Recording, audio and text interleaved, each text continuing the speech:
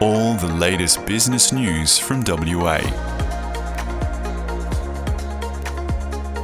Mark my words, your weekly news briefing. Welcome to Mark My Words. I'm Mark Pownall and I'm joined by Simone Grogan, standing in for Mark Beyer. Coming up in this podcast, Lithium deals, Qantas, BGC, brewery action, IR and Perth's mayoral race. Well, first up, Simone, there's been a lot of activity in the lithium sector. Let's start with Albemarle's takeover of Liontown. Indeed. That certainly kicked off a big week in lithium. So Albemarle has previously made quite a bit of contact with Liontown in terms of a proposed takeover. That was revealed in March, and they were back this week, lifting their bid to what was valued at $6.6 billion. So this is $3 a share, right? $3 a share. Yep. So they'd previously gone $2.50, and now they said $3, and this is it, best and final. So that was put to the market to much excitement. And Liontown's obviously developing their Kathleen Valley project. It's the next big lithium project to come online. Yep. As we know, Albemarle got a big presence here, so this would bode well for them in getting more feed for their processing plants here.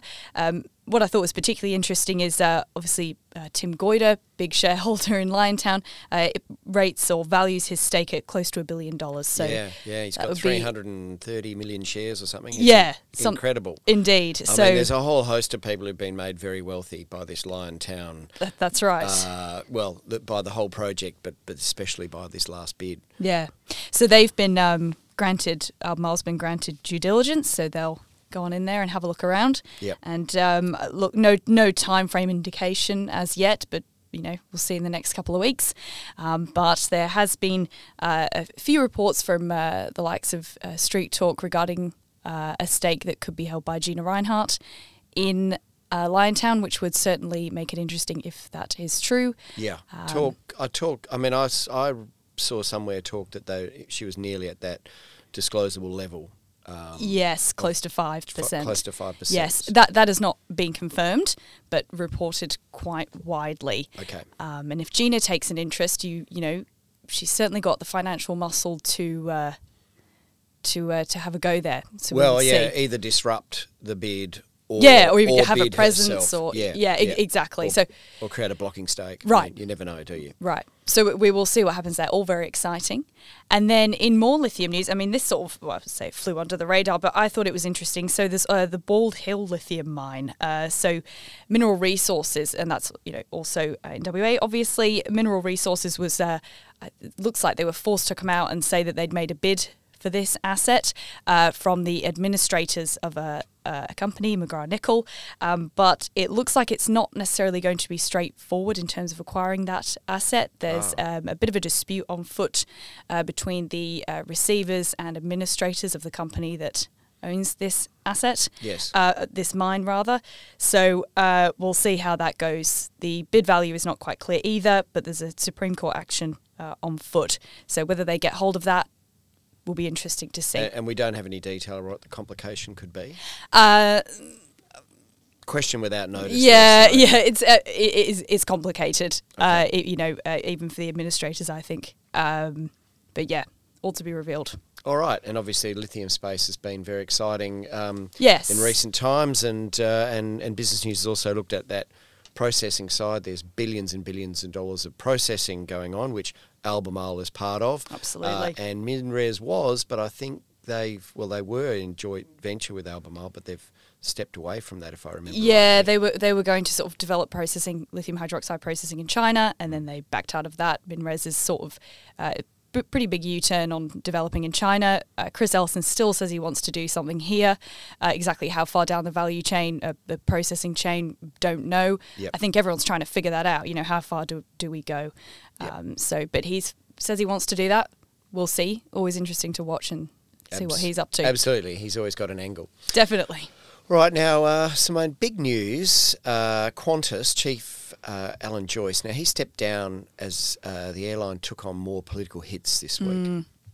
That's right. Alan Joyce is gone after 15 years at the helm of the national carrier. A lot longer tenure than I sort of realised. Yeah. And obviously, share price in that time has done well. So I think there has been a few happy investors from a financial perspective. But this week, Monday, Alan Joyce resigned after, in the wake of ACCC alleging that Qantas had sold flights that had already been cancelled, which is not great. So that's what they've alleged. Also, Mr. Joyce faced a bit of a Senate grilling. And then also we've got the questions of being asked of the federal government about its decision to stop more flights from Qatar. Yeah. And that was sort of the beginning of this. I mean, I think Qantas has been on the nose for a while, right? Sure. Absolutely. I mean, you talk about cancelled flights. That issue with selling flights that had allegedly already been cancelled is a deeper problem. But even, over the last year or so, there's been cancelled flights, there's been high prices, there's been baggage lost. There's a whole lot of stuff that, and I think the argument's been, well, Qantas got looked after by the federal government with lots and lots of money during COVID, which, to be fair, if any company was affected, it was airlines, especially international airlines. Totally. So we all acknowledge that, but Qantas also took the opportunity to sack lots and lots of people. So, that puts it somewhat at odds with a Labor government. So somewhat surprisingly, in recent weeks, last 2 weeks ago, I think, or maybe 3, the federal government decided to allow or to stop Qatar from having, an extra 20 flights or something a week into the country. And that was sort of the start of the ball rolling. You've mentioned those other things. And then I think the final straw too was that, let's actually step back a bit there. Alan Joyce was also on this sort of seemingly endless victory lap where his departure was announced, last year or whatever, and yet he wasn't going to step down till November. Yeah. Then they announced Vanessa Hudson coming in, and she's been having, training wheels or whatever for however long, and now he's gone. I'm off. I'm out of here. So they've got the successor. She's there, and anyway, it's got a little. It's the heat has got. Well, it's got too hot in the kitchen for him or for the company. He's been jettisoned, and now I think the other bit is he was meant to be getting 24 million bonus. Right. So that is obviously a little bit up in the air, given a bonus would normally be attached to performance. Absolutely. Performance being things like brand damage, etc. And satisfaction. I don't know if Qantas do a customer satisfaction. Well, we don't know. We don't know what the incentives are based on. But we will see. The annual report is due out sometime this month. So everyone is eagerly waiting to see, because that should shine a bit more light on that. And it's also put a lot of pressure on Richard Goyder as well, who's chair. There are certainly questions about that. I mean, he's been there, I can't think how long, but... And he's obviously a very busy and successful company director. Yeah, well, I think at some point, if I recall rightly, he said he wouldn't be standing down over it. So, I mean, that's a big... Yes. It's a big issue that on a big company, and it's been an ugly couple of weeks for them. Bit of reputation damage, I think we could say. Indeed. All right, now coming back locally, Simone, building company BGC faces a class action because of delayed construction projects. Yes, so this has been a problem for a lot of Perth people who have signed up to build homes with BGC and their various subsidiaries. They claim there's been delays. I mean, look, WA's construction market, its overheated construction market is widely publicised. So there's been 3 people who got together and sort of spearheaded this class action, and it's revealed, this week that funding has been secured. BGC says it plans to vigorously defend any lawsuits launched by that homeowners group. So that class action is being led by Fremantle-based Morgan Altaruthamaya legal group, and the litigation funding is being secured by Omni Bridgeway, the ASX-listed company. So we'll see what happens there. Apparently, more than 800 homeowners have expressed interest in joining the proposed class action. That's going to be very interesting to watch. BGC pulled out of a residential building earlier this year. Stopped selling. Selling, rather. Excuse me. Yeah. Yeah. Now, so let's get in the background here. What's the history here? I suppose during the pandemic there was that. I'm not going to. Stimulus. There was a lot of stimulus, federal and state, and that kicked off a lot of new builds here in WA. Yep. Keeping the building sector going incentivised a lot of that, and that just a raft of new work came in. Since then, construction companies have struggled to actually get the people to finish the jobs, and then they've been locked into fixed price contracts, which obviously now we've got these cost escalations, triggered all sorts of problems. Yeah. And in the meantime, you've got people who, have signed up for this. They may have a home already. They've got a mortgage attached to that. House gets to a certain stage, now they're paying a mortgage, 2 mortgages, and, then they lose, landscaping packages that have been attached to that home that they're building, and it just goes from there. And these people are just left in the lurch. Some of the government stimulus too, I think, was possibly threatened. I don't quite know what happened in the end. I think the government extended it, but there was a threat that if the house wasn't at a certain stage or started at a certain time, and then at certain stages they wouldn't get that either. Yeah, so, and I mean, speaking from experience, a lot of the reasons you build these things is that's that extra stimulus. That was the idea, designed to get correct people to get in there and get on with it. Stimulus, it so often causes more problems than it fixes. It's so interesting, we're a couple of years on now and seeing how, it created a bubble. Yeah. And, I think the case of BGC, and I mean, obviously we're not going to get into the detail because it's potentially before the courts, but it's worth noting, that BGC, maybe 15 years ago was the biggest house builder in the country, right? Yeah, wow. Just based on what they did in WA, because they weren't even operating in other states. Now they're not the biggest in the country anymore, but they're still huge, and and obviously they haven't been selling for the last 6 months or so. But they will get back in the market, but it's terrible. And it's more about brand damage, and for a company like that people go to get, pretty much guaranteed know what they're going to get. Mm-hmm. And it's been a terrible period for them. And I guess you could argue no one expected from, what we were expecting during the pandemic, a complete shutdown. Mm. And, the government, rightly or wrongly, went, I'd say rightly looked to stimulate an important market. They just, like always, they seem to overstimulate and get it wrong. Mm. All right, now, Sound Brewing Co., Simone, is the second brewery to go into administration in the last 2 weeks.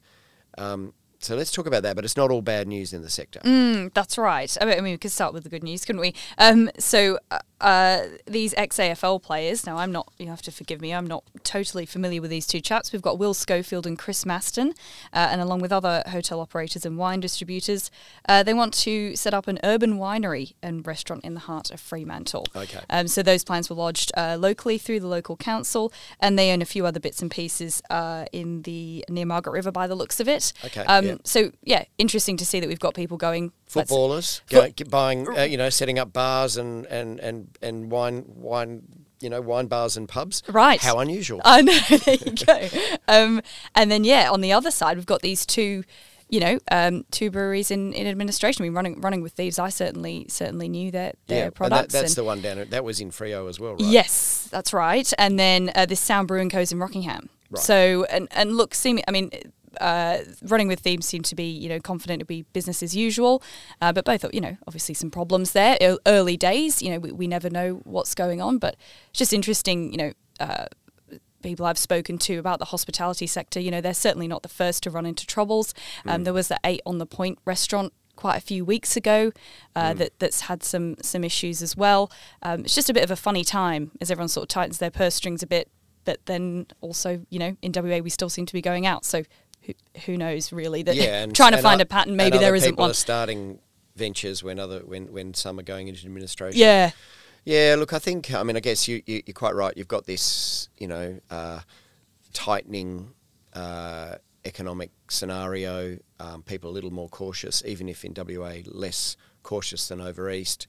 But I think there's also possibly with the brewing sector, I don't want to call it a bubble, but gee, the number of independent brewers that have emerged in the last 10 years, 15 years is incredible. Right. The investment in that sector, it's amazing. And, maybe it just, at some point, you get too many and it gets difficult. Same with distilleries, there's been a lot of those. Yeah. And I guess if you've got too many of something, and then you get a bit of a tightening in the market, that's when you might see, the challenges emerge. And it may be establishing these things that are costly and people are going into it without any experience. Maybe, I don't know. I don't know the stories behind those two that have gone into administration, and I think we should be clear again that it's early days. Both are still operating. Both right? still operate. It's administration, so yeah, totally, great. yeah. All right. Now, getting into a bit more heavy subject here, there's a lot going on in the IR world lately. Let's start with trouble in the local gas sector. Yes. So there's been negotiations between Chevron and the Offshore Alliance for some time. I think it must be into weeks now. The Offshore Alliance represents some unions, obviously. That's right. Yeah. Maritime Union. And so they... apparently workers at Chevron are going to start industrial action as of today, 1 p.m. apparently. So that's going to be at Wheatstone and Grogan as of 1 o'clock. And do we know what that industrial action... It's reduced workloads, refusing to undertake certain tasks and rolling work stoppages. All right, so we don't necessarily think the LNG plant's going to shut down. There's been no indication it's going to be that extreme. Okay. So because that was the fear. I mean, there was a point, wasn't there, where LNG spot prices actually went up in the last few weeks because both Chevron and Woodside were threatened with this action. Yes. And that if their plants were closed down, I mean, this is not a cheap business to close. You're talking billions of dollars a year. You could, and it's not easy to shut down it's not easy to safely shut down an LNG plant and then it has to be restarted again, all sorts of complications. So Woodside have managed to avert this already, right? Yes, I believe so. But then Chevron just still trying to work out, an enterprise bargaining agreement for workers. So, and do we know what they really want? Usual pay and conditions. I think Woodside workers agreement off the top of my head, somewhere around $200,000 that they've managed to secure. So we can only assume it would be similar. But yeah, usual pay and conditions. So we'll see, and the impact, because we don't know the extent of the strike action. Rather, we don't know how much it could impact production. I mean, it seems to be all part of the parlay of negotiations, right? I think we're quite used to seeing it here in WA. So we hope there's an outcome. We'll see. Absolutely. All right, and nationally in the IR world? Yeah, so we had Minister Tony Burke. Is it Tony Burke? Yes, it is. He tabled some long-mooted IR reforms that the Labor government's put forward. They've been mooted for a while. This was met with quite a fair bit of backlash. BHP's actually been quite vocal the whole way about this. About not supporting it and how these same pay proposals could cost them about $1 billion more. Yes. It's estimated. They've thrown those figures out there. And the tabling of these reforms, proposed reforms, was met with, as you'd imagine, quite a bit of pushback from the local Chamber of Commerce and Industry. And this is about the treatment of independent contractors and right. casual workers. Yeah, right? That's right. Yeah, so labour hire and how casual workers are paid. And the conditions attached to that versus, a full-time worker. Yep. Obviously, us being a mining state and a lot of companies rely on, hired labour, significant pushback because of that. Yes. So we'll see. Obviously, if you're a casual worker, you might hold a different view. Yeah, and I think it's a bit unclear, isn't it? Like the target seems to be around the gig economy, or is it? I'm just not sure whether that's... The political target is, we need to look after the people who do Uber Eats and the like. But actually the real target is mining companies and airlines, which are seen as areas of, fruitful areas which are, have a reasonable union representation. But certainly it's those areas, especially like you mentioned, the mining, that's complained the most from what I can tell. And certainly... business is not on side with these changes, right? Yeah, no. We haven't come across any support for them. Just going back to what you said there, the minister was named a truck driver in his speech, and said how he's never worked in an industry where casuals are paid less than permanent workers, and so, yeah. Yep. Obviously, it's staunchly different views from business to the punter working there, so. We'll see. Yeah, that gets pushed through, but it's going to have to go through all the political battle in Canberra to actually get it through. Yes, quite right. And then and they've got at federal level, the Labor kind of relies on the Greens to get stuff through. Yes, through the upper house, and the Greens seem to attach. If Labor tries to find something that's a moderate change. They say it's not quite good Greens enough. seem to make it more difficult. Yes. And so there seems to be a lot of stalemates. And I will add that this is probably a bit of a sticky one that the government probably doesn't really want right now whilst they're dealing with Qatar Airlines issue and all that, to have these sort of things going on at the same time. Yeah, Difficult. Totally. Well, let's stick with politics then, Simone. Indeed, we're on that train. So Basil Zemplis has finally Yes. announced his intention to seek re-election Yes. as Perth's Lord Mayor.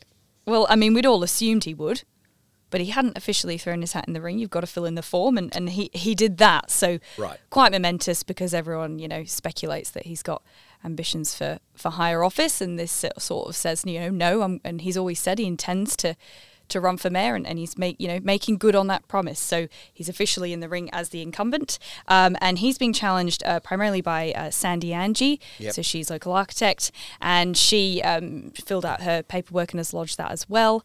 And we've also got there was a nomination from a UWA graduate, Will Leyland. So that's been published as well. So seems to be the three of them. So he's a 20-something, is he? You'd assume. You'd Right. assume. So he's jumping in the ring as well. So it looks like the three of them. They goes to election on October 21. My understanding is that Sandy has not nominated for councillor again. So she's basically all in for mayor. Yeah. So that would be interesting to And see. you can do that, right? You actually, the mayor is a position you run for rather than you go for council and then the council don't select the mayor. The mayor's voted separately by the voters. So it would seem, yeah. So, and interesting to note, Miss Angie actually, she had a crack at it in 2020, but she, didn't make it, but she's been a councillor since, and she's got a very active presence around Perth, as is Basil. They both do. So it's going to be interesting, to see how it plays out.